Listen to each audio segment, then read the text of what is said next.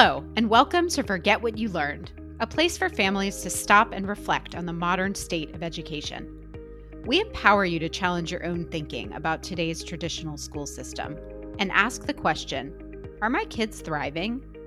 I'm Cory Greenberg, a parent in the trenches just like you, and I chat with innovators, experts, and other parents who are changing the conversation, inspiring families to reevaluate how we define academic success. This podcast is brought to you by Pacific Preparatory and Tutor Corps, sister organizations molding education through innovative one-on-one learning for students in today's digital world.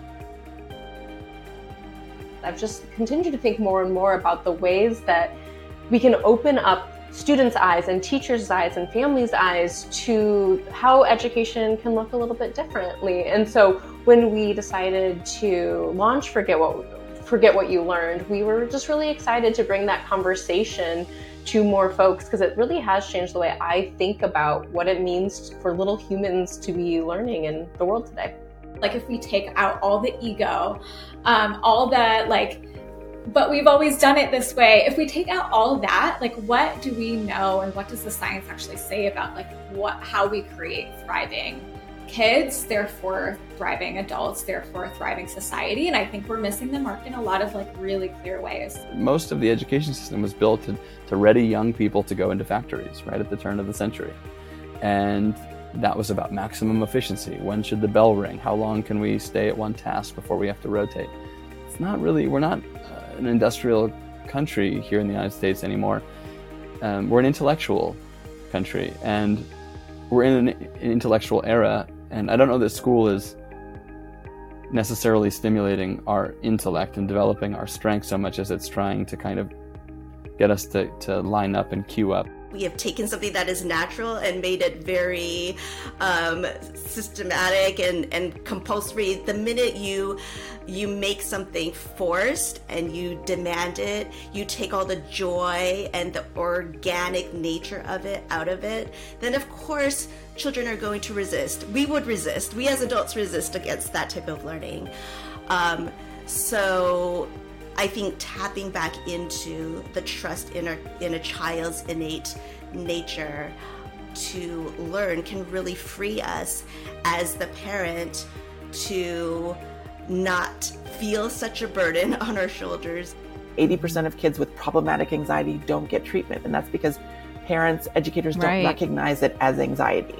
So we know that if we can get kids treatment, that goes a long way in addressing how anxiety manifests and shows up in that child's life and impacts their functioning. How do we build a system where children can go to school and it's more about their internal fulfillment versus their external marketable success?